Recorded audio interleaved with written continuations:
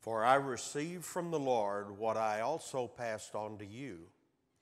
The Lord Jesus, on the night he was betrayed, took bread. And when he had given thanks, he broke it and said, "This is my body, which is for you. Do this in remembrance of me."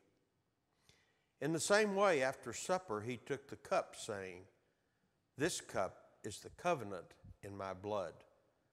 Do this whenever you drink it, in remembrance of me.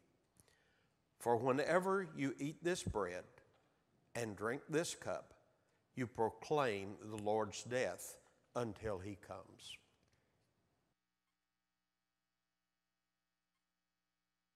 Good morning, church.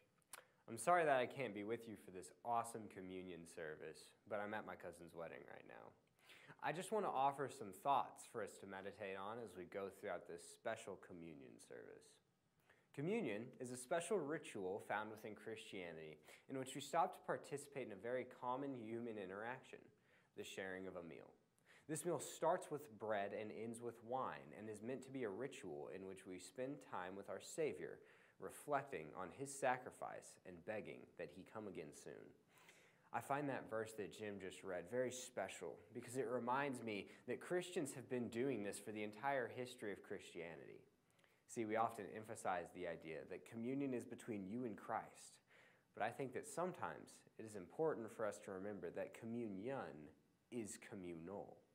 When we participate in this ritual, we are doing it with Christians throughout all of the world and throughout all of history.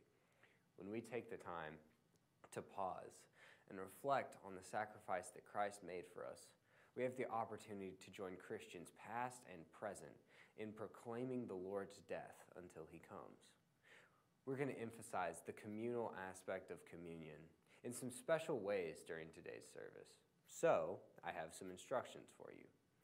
As I'm sure you've noticed, we have tables placed at different points in the room that have communion on them. When this video ends, Justin will come up and will dismiss you to go to the tables and pick up your communion elements. For those who cannot go get your communion elements, just raise your hand. For those of you who can, we ask that you would look for a raised hand and take communion to that person. Throughout this entire process, we are going to be singing "Come Share the Lord." When it looks like everyone has made it back to their seat, Tyler Benedict will come and offer a prayer for each of the elements.